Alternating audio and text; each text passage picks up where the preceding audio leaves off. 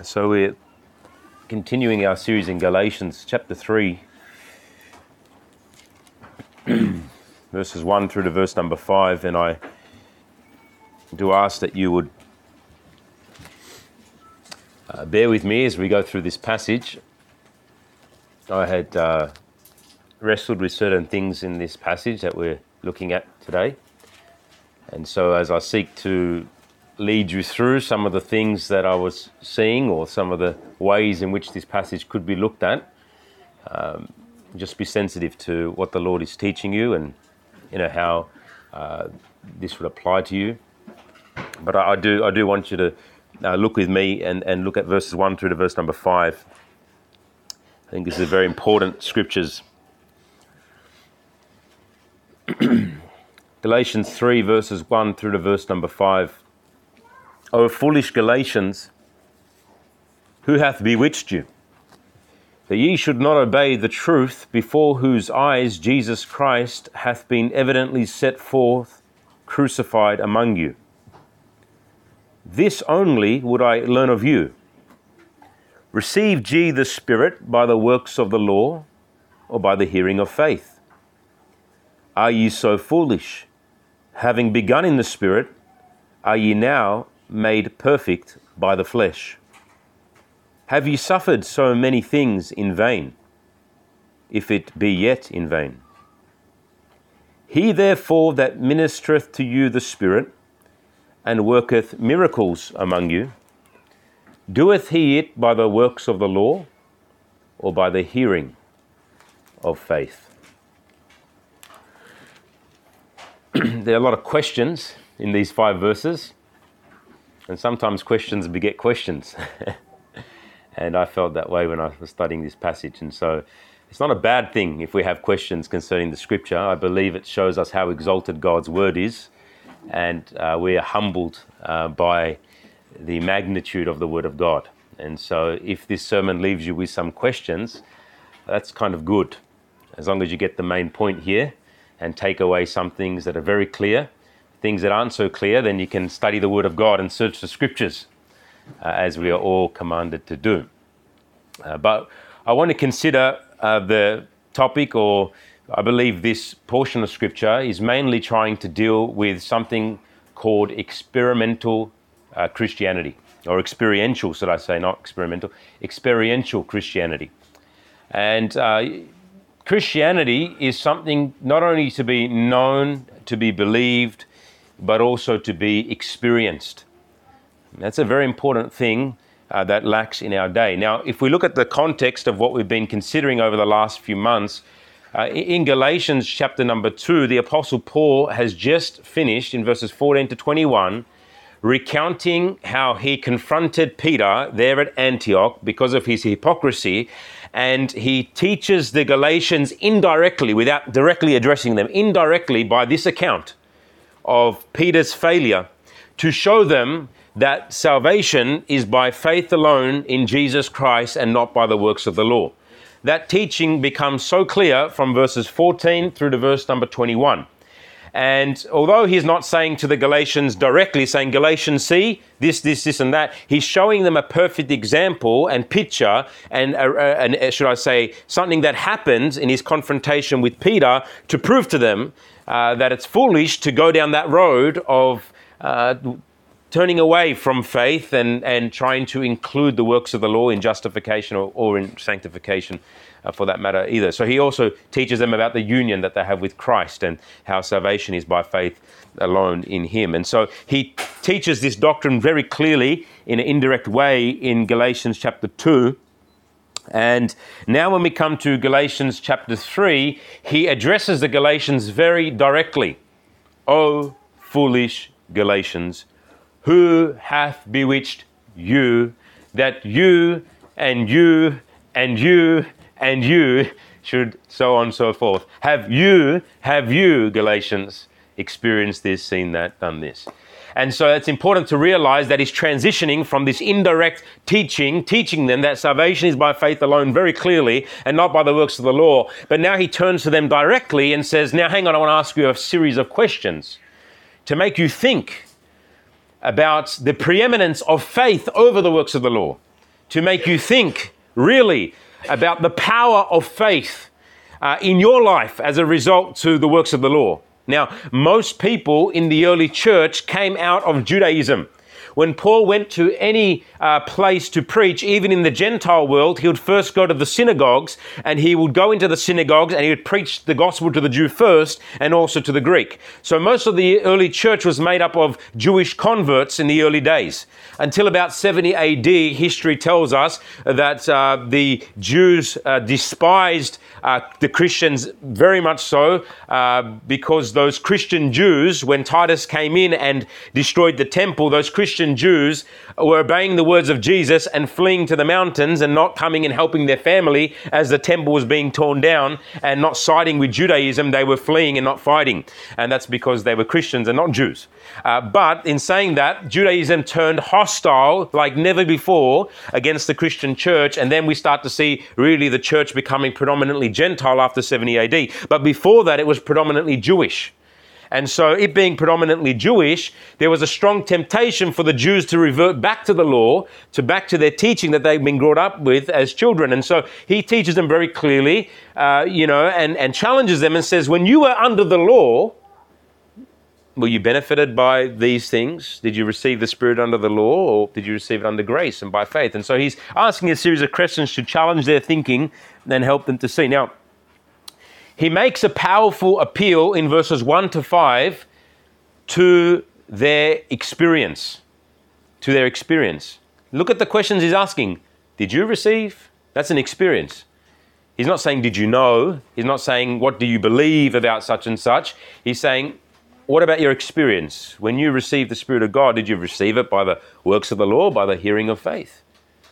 And he goes on to give more experience, especially in verse number 5, to them to help them examine whether or not this doctrine of the works of the law is really the right path, or is it actually a detour or a turning away from the Lord. So he's trying to help them think about that. And so the word Spirit appears in 5 verses here 3 times. And so he's showing here that the new covenant is a covenant that is dominated and governed by the Spirit, not by the law, and the Spirit responds to faith, not to the law.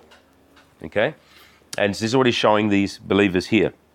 And so he contrasts the hearing of the hearing of faith and the works of the law. The hearing of faith and the works of the law. And so what's Paul's purpose? If we understand Paul's purpose, will help us. Paul's purpose is to teach these believers that faith in Jesus Christ is so much more preeminent than the works of the law.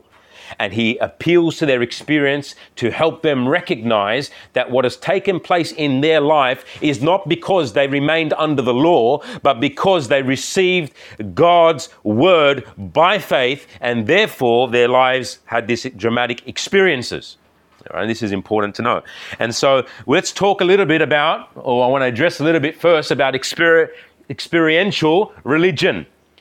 Okay, now we talk about the Bible, when we read it, we say it's a living word, right? This is a living word. We serve the living God. We talk about a living relationship with the Lord. We talk about living not because, we're not talking about it's living because it's loud or because it's in your face. That's not what it means by living. We know that the truth of God is living because it actually has effect, and it's effectual in the life. And so this is why it's living. Our religion is alive. It's not dead. It's living. And part of Christianity's authenticity, the fact that we know Christianity is true, is not because it's only doctrinally sound, but because the doctrines that it teaches actually take effect in the life. Now imagine for a moment that the apostles were preaching salvation by faith alone in Jesus Christ, and not one person under their ministry was affected by that message throughout all of church history. I would ask you, would this doctrine have any authenticity?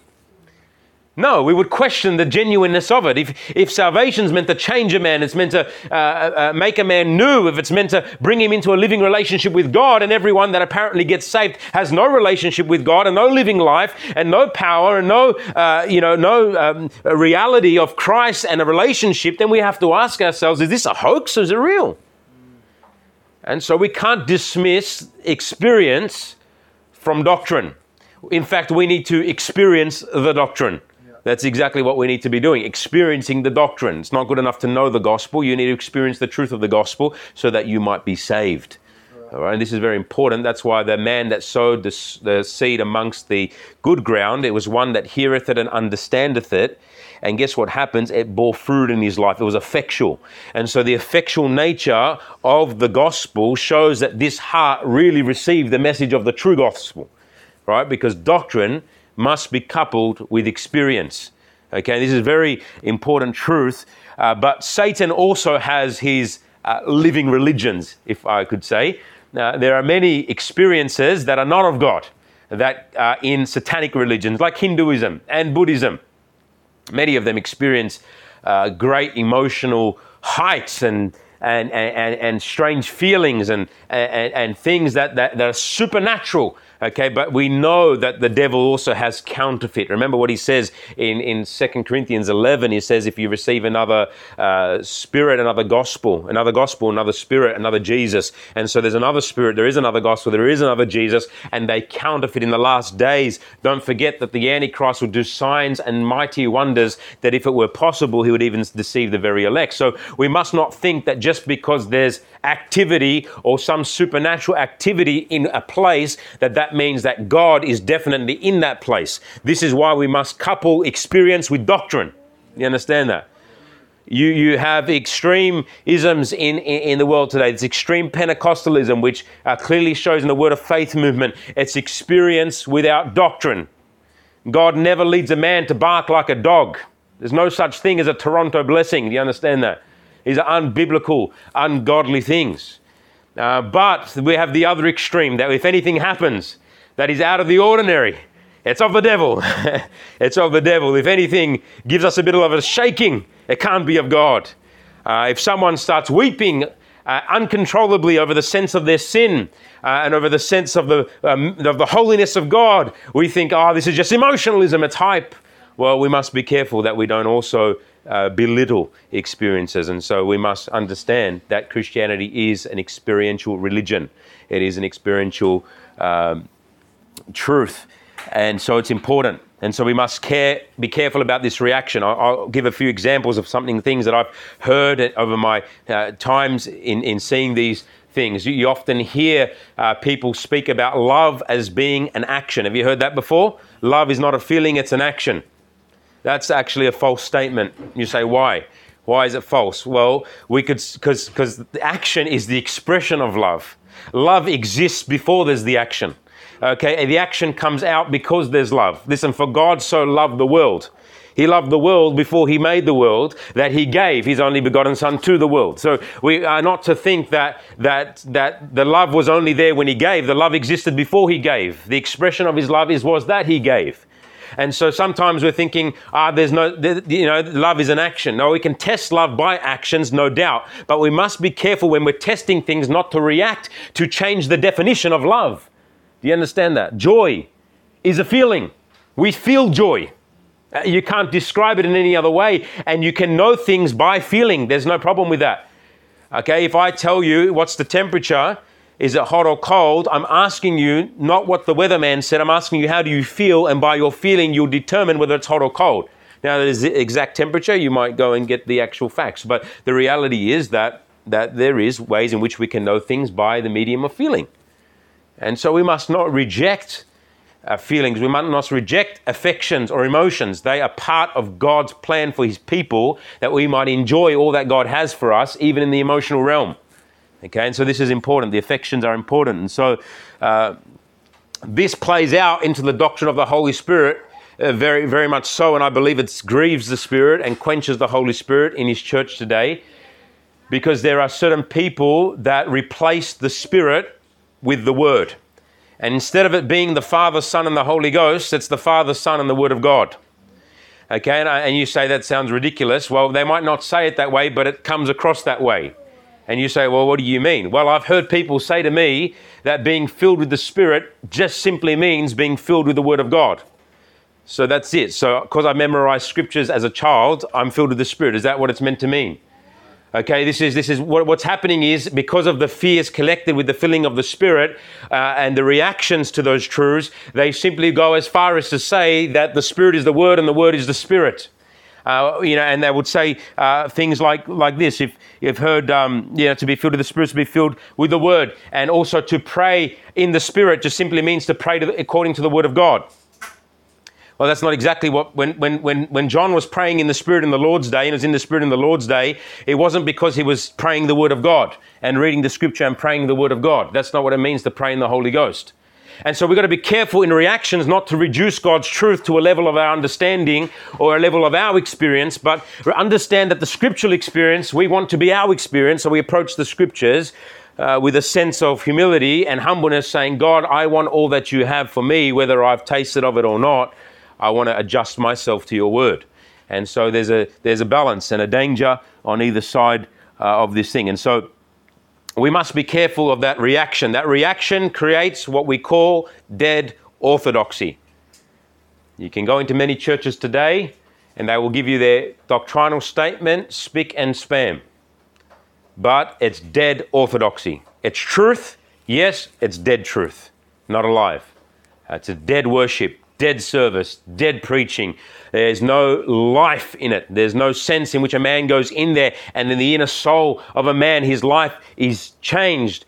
George Whitefield was saved by reading a book, The Life of God in the Soul of Man. And he was a man that was in a holy club, so active in his service toward God and so diligent in his service toward God and praying and seeking God and doing these things. But there was no life in the soul, life of God in his soul. When he read this book, he was convicted. He turned to the Lord. And guess what? He had the life of God in his soul that day. And George Whitefield's life became a living testimony of a man empowered by the Holy Ghost. There's no question about that. And so simply what I'm saying to you today is that Christianity is something to be experienced. It is not just something to be believed. And so we must be careful not to fight against and fight for a non-experiential Christianity. And we must settle for a Christianity that experiences the doctrine. And so let's look at this passage as we do that. And I think this is very important for our understanding as we approach this, because Paul is addressing their experience. Look what he says in verse number 1. He says, O foolish Galatians, who hath bewitched you, that ye should not obey the truth, before whose eyes Jesus Christ hath been evidently set forth crucified among you. Paul begins to first help them see their folly. He gives a very sharp rebuke. O foolish Galatians, you fools.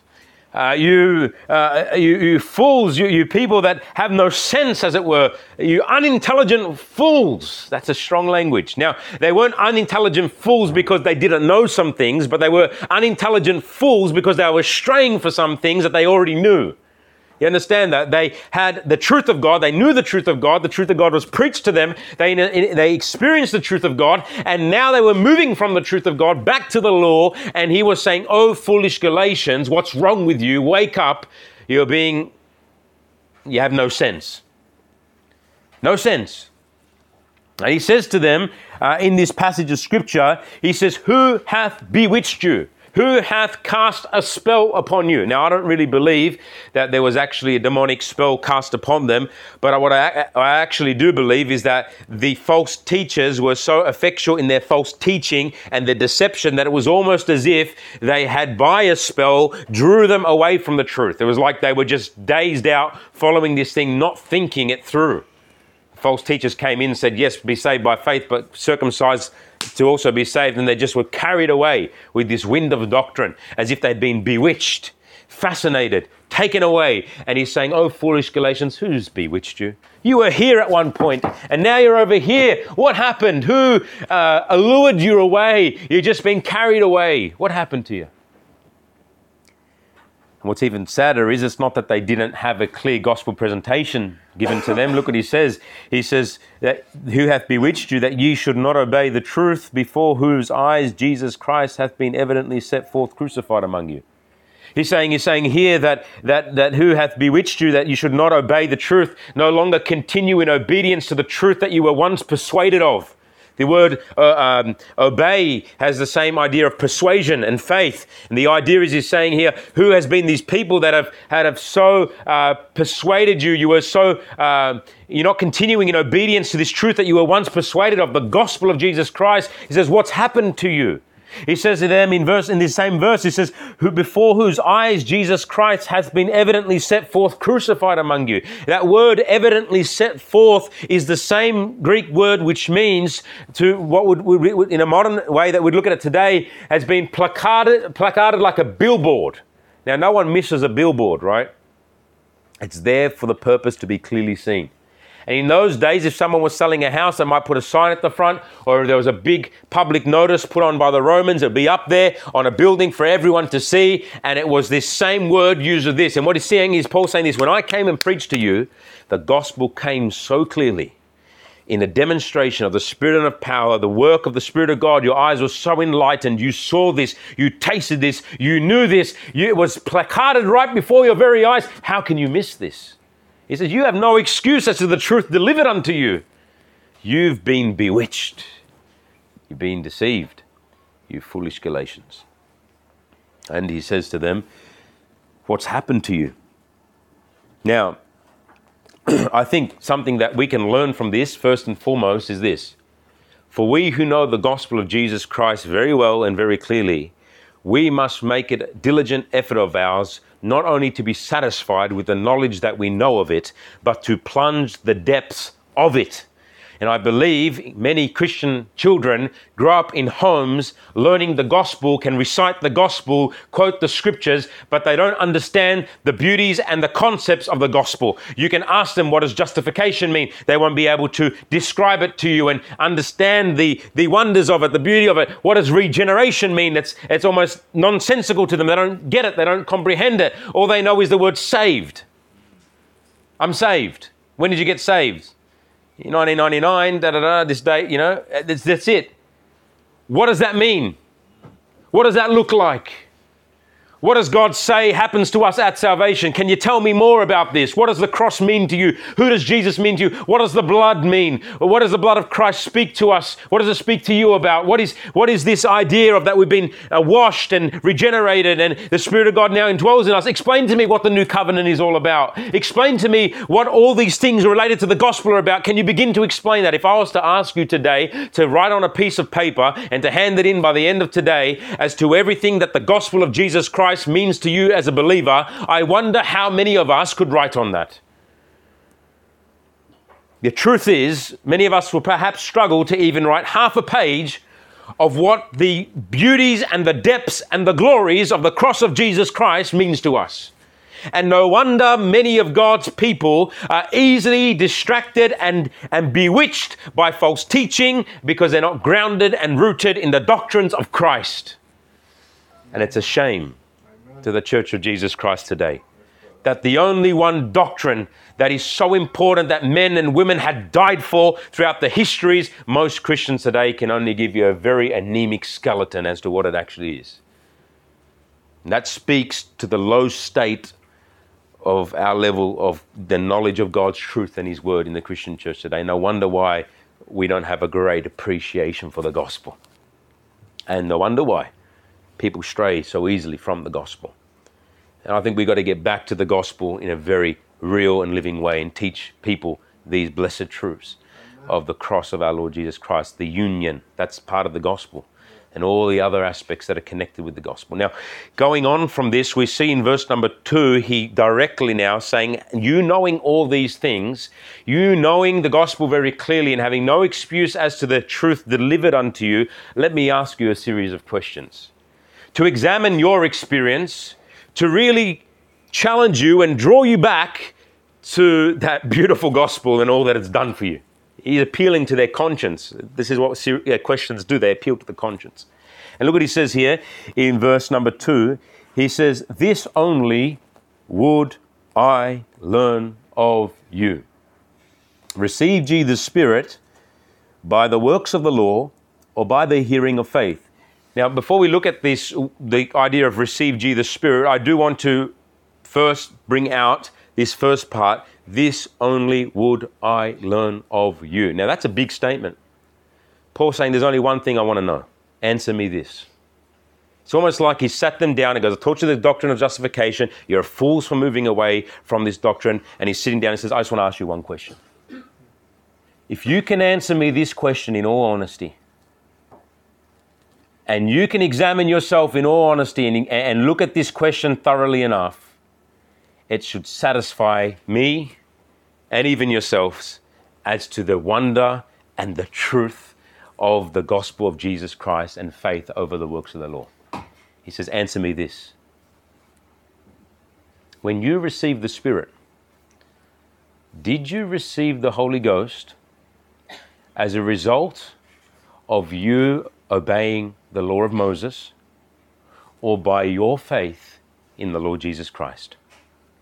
Was it the message of the gospel of Jesus Christ? Was it because you heard the message of the gospel of Jesus Christ that you had received the Holy Ghost? Was it because of that? Or was it when you were still under the law? Is that why you received the Holy Ghost? And so what he's simply saying is, when I came and preached to you the gospel, and you heard the gospel of Jesus Christ, and you believed on Jesus and forsook the law, wasn't it that you had received the Spirit of God after that this had happened in your life? After that you believed you were sealed with the Holy Spirit of promise? Wasn't it then? Answer me this.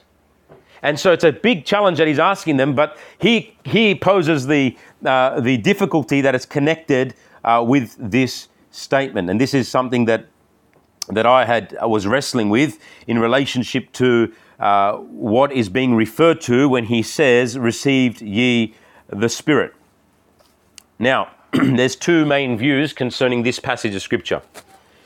Either received ye the Spirit is referring to the indwelling Holy Spirit given to people at the moment of their faith in Jesus Christ, or it is referring to the filling of the Spirit, which is a subsequent experience that happens after a person believes on Jesus Christ. And this is where the tension lies. And I'll show you as to why the tension lies there. Firstly, in favor of the indwelling Spirit is simply this. He's saying, in the context of justification, salvation, he's talking about when you receive the Holy Spirit. Now, we all know that if any man have not the Spirit of Christ, he is none of his. We all know that the new covenant is that God will put his Spirit within you. And the blood of the new covenant is the blood of Jesus Christ. And as a man believes on the Lord Jesus Christ, he has the Spirit of God indwelling him. We all know that the Bible teaches us in 1 John that he has given unto us his Spirit. And so there's no question as to the doctrine of the indwelling Spirit of God at the point of conversion. And because this chapter and this connection is in relation to salvation, it is very often believed that this is referring to the fact that they had received the indwelling Spirit upon their conversion. Okay? And that is one of the views as to what it's referring to. Now, also in favor of this view is that they had received the Holy Ghost at their conversion and they were regenerated. Now, one of the next view is the filling of the Spirit, okay? And why some people believe that this is referring to the filling of the Spirit, which happens subsequent to conversion, is firstly because it is an indisputable reality that when a man or woman is filled with the Holy Spirit, there is no question as to his experience of receiving the Spirit. It's very evidently clear, not only to himself, but even to others. At the time of regeneration, we could say that maybe the day the person gets saved, he doesn't actually know that he's received the Spirit. At the day of his salvation, he is regenerated, and yes, there's changes and there's sanctification taking place, but it may not be to a discipleship lesson later on that he actually realizes that the Spirit of God indwells him, or maybe sometime later.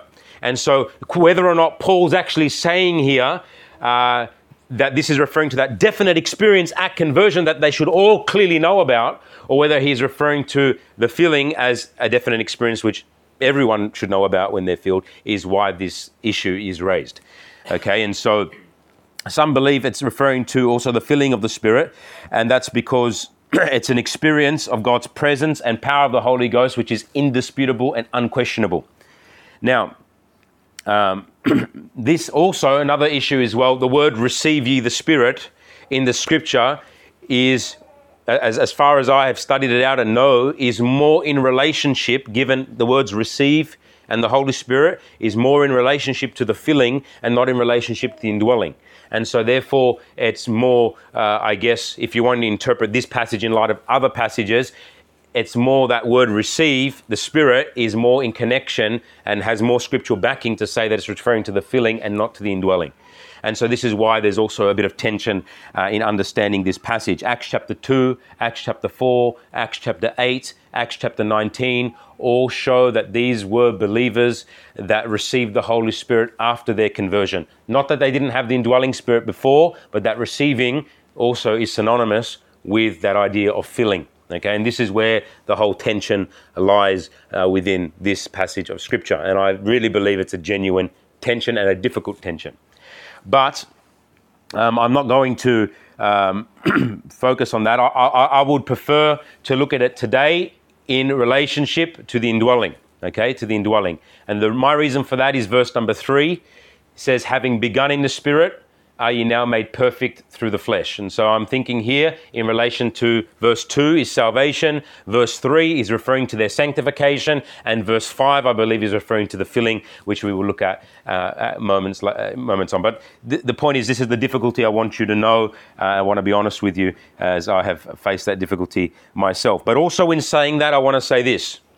Cornelius was a man that was both indwelt by the Spirit and filled with the Spirit at the same time, okay? And so many people in the early church, upon hearing the gospel, it says of Cornelius, that the Holy Ghost fell on him, and it says, Peter said, can any man forbid water which have received the Holy Ghost as well as we? Now they received it in power on the day of Pentecost, and he received it also in that sense as well, but also we know he was indwelt that day. And so I can understand that this can happen together. And so let's just, for the sake of our understanding of this passage, I believe it's best we stick with the idea of indwelling as we look at verse number 2.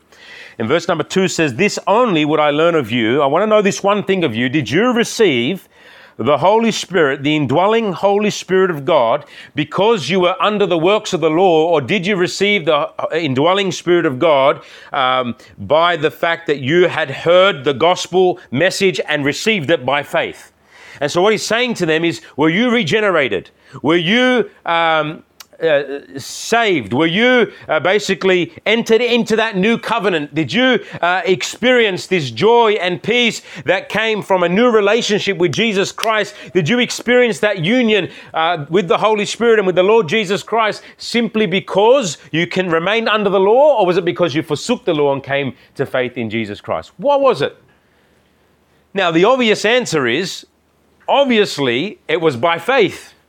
Obviously, these believers were now regenerated and were born again and had a new life in Christ, not because they were under the law. The Bible says that the letter killeth, but the Spirit giveth life. You see it 2 Corinthians chapter 3. It contrasts the old covenant with the new covenant. And what it's simply saying is this, that when you received the Holy Ghost, it wasn't because you were still following the law of Moses. It's because you repented from Moses, you repented from your sin, and you turned to Jesus Christ as your only hope, and the Spirit of the living God came into your heart, that Spirit of adoption, whereby we cry, Abba, Father, and you were made part of the family of God.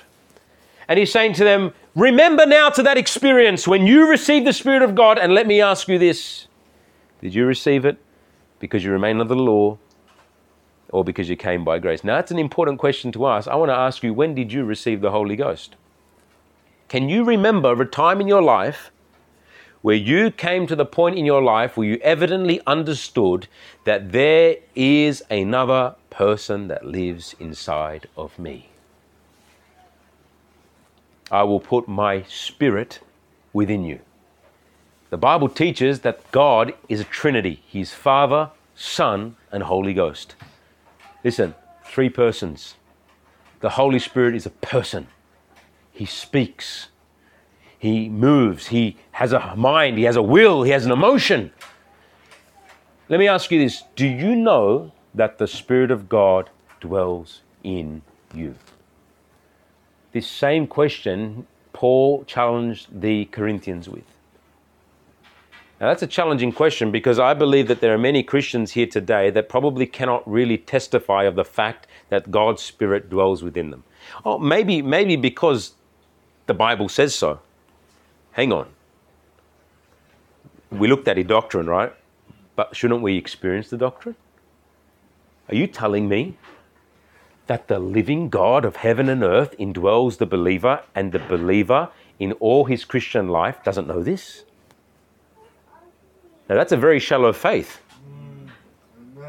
That's a very shallow faith. That's a shaky faith. I'm not saying that that person is not saved because he doesn't know that. You know, the Spirit bears witness with our spirit that we're a child of God, and sometimes that comes a bit later on in someone's Christian life and experience. And I believe it's a lack of teaching on this doctrine that causes a lot of God's people not to acknowledge this reality of the Spirit of God indwelling them. But let me ask you this. Can you say that I have been regenerated by the Holy Ghost and that He leads me, guides me, speaks to me, opens my eyes, helps me to see, and He is there with me? Can you say that in all honesty? I call to you today and ask you, have you experienced the indwelling presence of the Holy Spirit? I really believe a lot of young people in our churches today simply give up on Christianity because all they see it is a bunch of do's and don'ts and do not understand the life-giving power of the Holy Ghost that sanctifies the life and gives joy and peace to the soul of God's people. And I believe many of us struggle in our walk with God and our love for Jesus Christ and the joy that should accompany our salvation simply because we do not honor and give respect and do not give glory and honor to the blessed person of the Holy Spirit that indwells us, but we do not acknowledge Him in any way, shape or form. We think God saved us and now it's all us and God hasn't given us His Spirit. The whole new covenant is a covenant of the Spirit. It is not a covenant of works, it's a covenant of grace. And it's a covenant that teaches us that God is saying that the people under the old covenant could not live to the glory of God. So God says to them, I'm going to write those laws upon your heart, and I'm going to do it by giving you the Spirit of God. But most Christians fail to understand His power, His working, and His life within their soul. I want to ask you today, do you have the life of God in your soul? When was the last time that you could say to yourself honestly before God that Christ liveth in me? That is an important question. He's actually appealing to the Galatians of something that they should all know. He's not saying to them something that they wouldn't know, right? Received ye the Spirit. He's saying, listen, I'm actually saying, I just want to know this one thing. You can answer me this, it will prove my case that justification is by faith and that faith alone is preeminent to the works of the law. And so, the challenge goes out to us the same way. But look what he says in verse number 3. Verse number 3. Are ye so foolish? Having begun in the Spirit, are ye now made perfect by the flesh? Now, if verse number 2 is a reference to salvation, what we have here in verse number 3 is a reference to sanctification. You say, why do you say this? Because it says, if you have begun in the Spirit, you have begun your Christian life by receiving the Holy Ghost, and having begun your Christian life by receiving the Holy Ghost, he says this, do you really think that you are going to perfect and complete your Christian experience by the works of the law, or by your own flesh, or by your own strength? The answer is, you're foolish if you think that. If you came out of the law only to go back under the law and to have a little experience of the grace of God in between, he says, you're a fool. The way you began is the way you continue. God doesn't just give the Spirit just that conversion to regenerate and leaves you alone. That same Spirit is to guide us and lead us and sanctify us until the day we see Christ. And he's saying, are you so foolish, having begun in the Spirit, do you really think that you can now go back to the works of the law and perfect what's lacking because God's Spirit couldn't do a good enough job in your life? That's what he's saying. And listen, when a Christian gets saved and realizes the joy of knowing Christ and his heart is filled with love toward Jesus and he follows Jesus and he'll do anything for Jesus and he'll serve Jesus and he'll want to be with God's people and he'll want to worship God and praise Jesus and honor Jesus, and then all of a sudden, somewhere along the line, he doesn't have the same view of Jesus as he once had. And he starts to find that I'm doing all the same things, but it doesn't seem to have the same life. Starting to feel a bit dead in my prayer life, a little bit dead in my witness, a little bit dry in my Bible reading, a little bit cold in my relationship and my love towards my brethren. And so he says, well, what's happened? I'll tell you what's happened.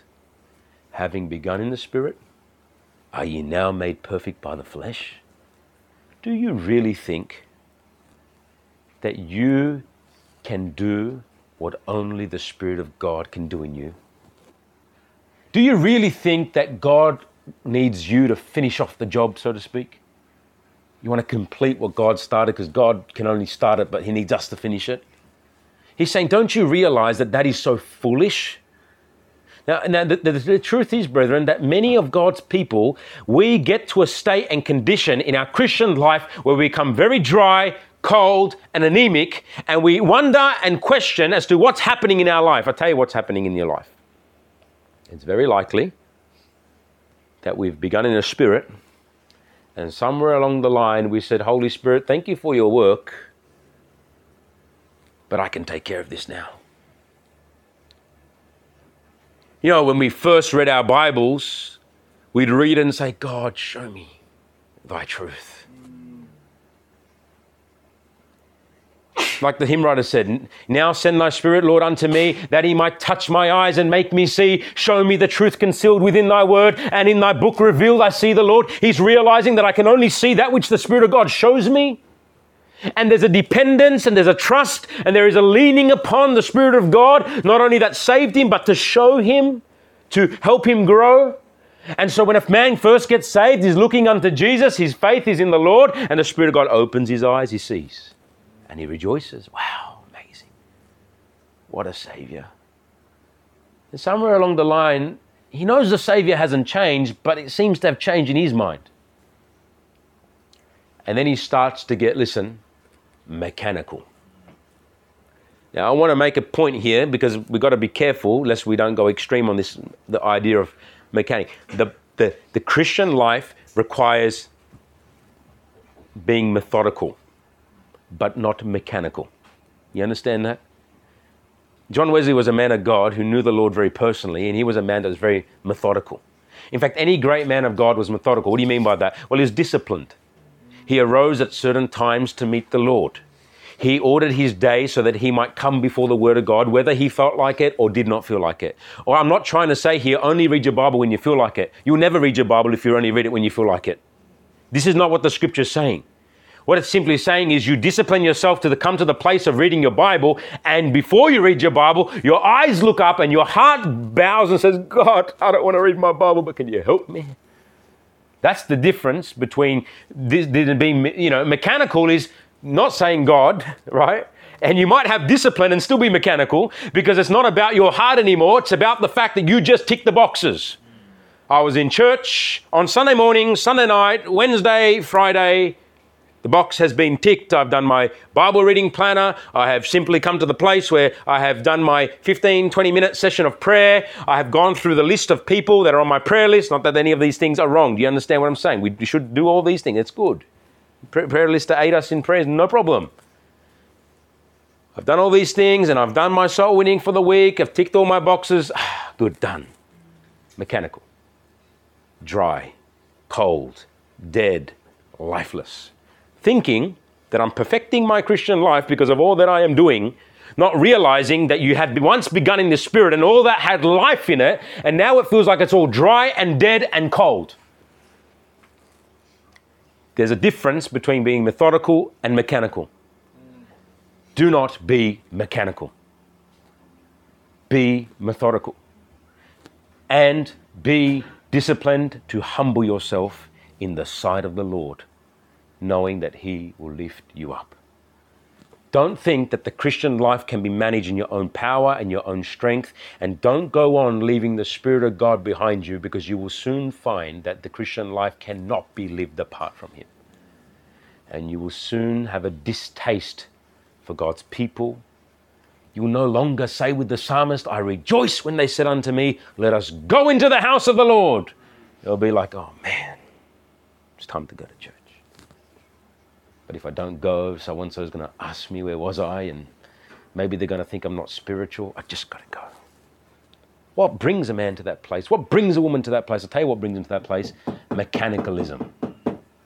Not realizing the heart and meaning behind all that God has given us to do, and not bringing our heart into God's purposes, not bringing ourselves down to God's purposes and looking up and depending on Him for grace. And that's why we are stagnated in our sanctification, because we somehow think that we can do it ourselves. Some of us need to just stop and come before the Lord and say, Lord, I have been no better than a Pharisee. God, unless you stir my heart with life anew, I can't do this anymore. Where is this love, joy, peace with God? I tell you where it comes from, the indwelling presence of Jesus. And listen, this is what God has for His people. I'm not offering you something that's impossible. I'm offering you something that's normal. That's meant to be. This is God's grace to us. He didn't give us the Spirit to make it hard. He gave us the Spirit to make it easy, to make it living, to make it joyful, to make it great. But somehow the flesh always resolves back to doing it in its own strength, because somehow subtly and very wisely and shrewdly it likes to take some glory and pleasure in what it does, as opposed to humbling itself and saying, God, I can't. I can't. For it is God which worketh in you, both to will and to do of His good pleasure. It's God that works in you, brethren. It's God that works in you.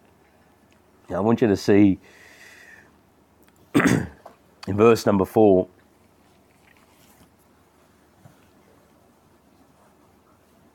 By the way, before we go there, I want to make one more point on this issue. The difference between being methodical and mechanical and having life and not having life is the Spirit of God. That's why He's given the Spirit. And that's why you and I need to honor, acknowledge the presence of the Holy Ghost in our lives. We must do this. We must. God is a triune God. Don't leave one of the persons of the Godhead out.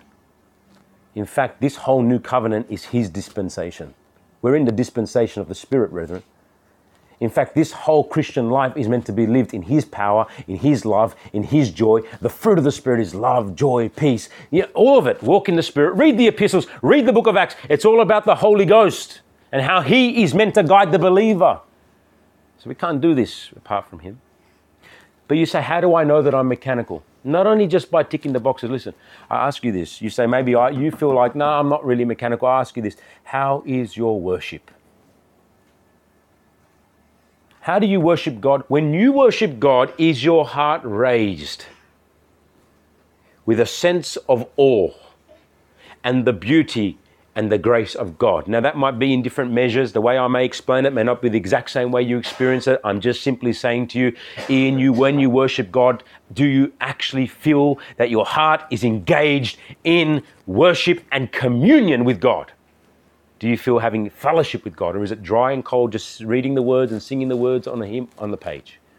That's how you know, that's how you can gauge practically whether or not the Spirit of God is working in my life, sanctifying me, and I'm yielding to that, and we have this relationship good and proper, or if it's just me.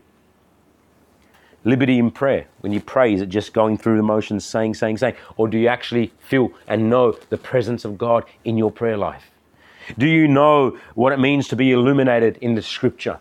Do you know what it means to be moved and guided by the Holy Ghost? Do you know what it means to be enabled by Him and helped by Him? These are ways that we can test and ask ourselves this very question: am I experiencing the doctrine? And are you, my friends, experiencing the doctrine of the indwelling Spirit in sanctifying and making us more like our Savior? Now, verse 4. Have ye suffered so many things in vain, if it yet be in vain? You know what he's saying is, listen, you got saved and you suffered, you got kicked out of your houses, you got told off, you were preaching the gospel, got roused out of the city. He's saying, listen, did all this happen in vain? This is what the Apostle Paul said to the Corinthian church, did he not? He said to them this. He said to them, if the resurrection is not true, our faith is vain. And why are we suffering day and night? There's no point in this. He's saying a similar thing to the Galatians here and saying, listen, if salvation is not by faith alone and the works of the law is needed and faith is not preeminent enough, how is it then when you believe the Lord Jesus Christ by faith, you suffered at the hands of those that believed, the Judaizers, you suffered at the hands of those false teachers, and now you're going back to the teaching of the false teachers by which you once suffered at their hands for the doctrine that you believed? Crazy, O foolish Galatians, who hath bewitched you? The same people that persecuted you for your faith in Jesus Christ because you were declaring this joy and peace and power in the Holy Ghost, all of a sudden, now you're going to their belief? Well, you want to go back to dry, old, cold religion? I tell you, listen, the flesh always wants to go back to dry, cold, old religion. Always, naturally defers to dry, cold, old religion. Because of the sense in which our minds are not exercised and we are no longer humbled under that kind of religion. But we're stable, comfortable, settled. Not challenged. Now look at the next verse though. So he challenges that, and then verse number 5. He therefore that ministereth to you the Spirit and worketh miracles among you, doeth he it by the works of the law or by the hearing of faith? Now I don't want to go back to the difficulty that I was mentioning earlier, but just a simple statement here. Many people connect verse number 2 with verse number 5, and that's why it's difficult, because verse number 5 is not a reference to salvation. It's not. And so this is where people struggle with that. But I just want to go on, leaving verse 2 behind and just looking at verse number 5. Now he points not only to a past experience when they received the Holy Ghost, but now he points to present experiences of the Holy Ghost. You understand that? The word ministereth to you is the word to abundantly supply you with. And he says, he therefore that abundantly supplies you with now the Spirit of God. Does he do this because you're under the law or because you're under grace? Now, here it says, he therefore, I believe it's God. That ministereth through the Spirit is in the present tense, which means he continues to minister, continuing at this present time to bestow, to administer, to supply you with an abundance of measure of the Holy Ghost. Does he do this now for you because you're under the law of Moses, or is he doing this to you now because you're under grace, you're hearing of faith, you believed on Jesus? Now, I want to make it clear that this passage, I believe, very clearly is referring to not indwelling, but endowment of power, or the idea of the filling of the Holy Spirit. And what he's simply saying is, this God that abundantly, lavishly supplies you with these endowments or these infillings of the Holy Ghost, and the connection with that, and worketh miracles among you. Obviously, this was something that was very evident in the early church, in the book of Corinth in particular, and here, and in all the early church. It's simply saying is this same God that was pouring out his Spirit upon this congregation, that was resulting in manifestation of God's great power in miraculous preaching, in miraculous healings, other things like that. He goes, is he doing that because you're a law-abiding Mosaic Pharisee, or is he doing this because you're a child of the living God under the new covenant? And obviously the answer is, because you're a child of God under the new covenant, that this blessing is for those that know God. Now, I can only see the outpouring and infilling here, resulting in that miraculous power. And he's saying to them, does this happen to you and continue to happen to you simply on the basis that you're under the law or under grace? And what this teaches us, brethren, is that he's pointing to a definite present experience in the life of the Galatian church, which would undoubtedly prove to them that going the way of the law is not profitable for them, but they ought to stay under that new covenant of grace by the Spirit of God. For there are the blessings of God. Not only saving blessings, not only sanctifying blessings, but also blessings of endowment of power to carry out the work of God and the will of God. And all I can say to you, brethren, is this: is not what God has provided for us in the Holy Ghost more than enough? And can you say with all sincerity this very morning, my Christianity is an experiential Christianity? I know my doctrine, but I experience my doctrine. I know my doctrine, but I feel my doctrine. I know God loves me, but I feel his love. I know God gives power, but I sense his power. Obviously, our sensing of all these things may not be perfect in our comprehension, but what he's simply saying to the Galatians is, I'm appealing to your experience.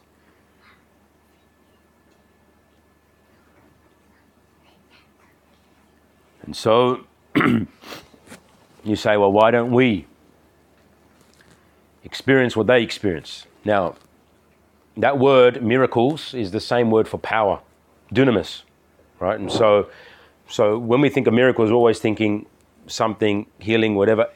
Miracles are always supernatural, don't get me wrong. But God's power is always supernatural. Do you understand that? When a man preaches in the power of the Holy Ghost, he's preaching in the power of a supernatural power, not in his own power. It's a miracle. When you witness God's work, it's miracle working, because it's not natural working, it's supernatural working. Do you understand that? And so perhaps in such a way that would be more comprehensible to us in our experience. He says this. He says, he therefore that abundantly supplies you with the fillings of the Holy Ghost, does he and worketh power among you or in your midst. Does he do this because you're under the law, or because you've heard the word of faith and responded to it? Now think about that. I ask you this. Do you know the power of God in your life? Can you say that I have a sense of the presence and power of God upon my life, that when I preach the gospel, I know that God is supernaturally enabling me? That's normal Christianity. You say, why isn't it normal for me?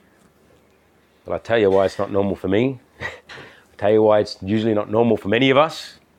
It's because we are powerless, because we are prayerless. The history of the church through the book of Acts to this present day testifies that those that have sought the Lord in much earnest have been recipients of the power of God and the enabling of God to do the work of God in such a way that can only testify that God is in this place. Prayerlessness, powerlessness. It's a very real thing. We're not living in days of revival, brethren. We're living in days of apostasy. And that apostasy seeps into the church. That spirit of apostasy, the earnestness to seek God fervently with fastings and prayer, to leave off tables, to be given to the ministry of the word and prayer, to pray with such earnestness for God to show himself strong and manifest his glory amongst his people, is almost unheard of today. Even in good Bible-believing churches, this is not practiced. Good Bible-believing churches are often doctrinally orthodox but dead. And there will come life when there will come people that will seek God's face to breathe life back into his church. That his church might be a true display of his glory and power and majesty in a cold and dying world. You say, well, we're in the last days of apostasy. I tell you this, my friend, before every great revival, there was a great apostasy that preceded it. You say, well, I only wish that I lived in the days of Jonathan Edwards. Oh, no, you don't. You look at the moral decline in the days of Jonathan Edwards, and many of us wouldn't be able to live in that society. You think they get angry at the preachers today? They were throwing dead cats and dogs at George Whitefield and John Wesley. Most of us get a bad look and a little bit of a swear word, and we think, oh no, we're getting persecuted. No, don't get me wrong, we are, to some measure. But those days, there was a harsh rejection of the gospel then. What about under the Queen, Bloody Mary, Queen of Scots, who killed the Christians like never before? We think we're suffering at the hands of dictators. You look back at those days and see how they suffered at the hands of dictators. If there was ever a time where people would think there was no hope for the gospel, wouldn't it be during the time when Christians were being slain and persecuted day after day? Don't you think that would be a time where we think Christianity is being lost? When they're burning Bibles before your eyes? Now, obviously, Satan's strategies have changed a little bit. And not saying we're not in days of apostasy, but don't be downhearted, my brethren. The same God that has given us this new covenant can also revive his church in the midst of a wicked and perverse day. Yeah, Habakkuk said in the days of the Babylonian captivity, Lord, revive thy work in the midst of these years. Nothing's too hard for the Lord. But my challenge to us in closing is this. Will you beg God and seek God that he might afresh work in such a way that will testify that he is working in this way as we saw in this passage of Scripture in verse number 5.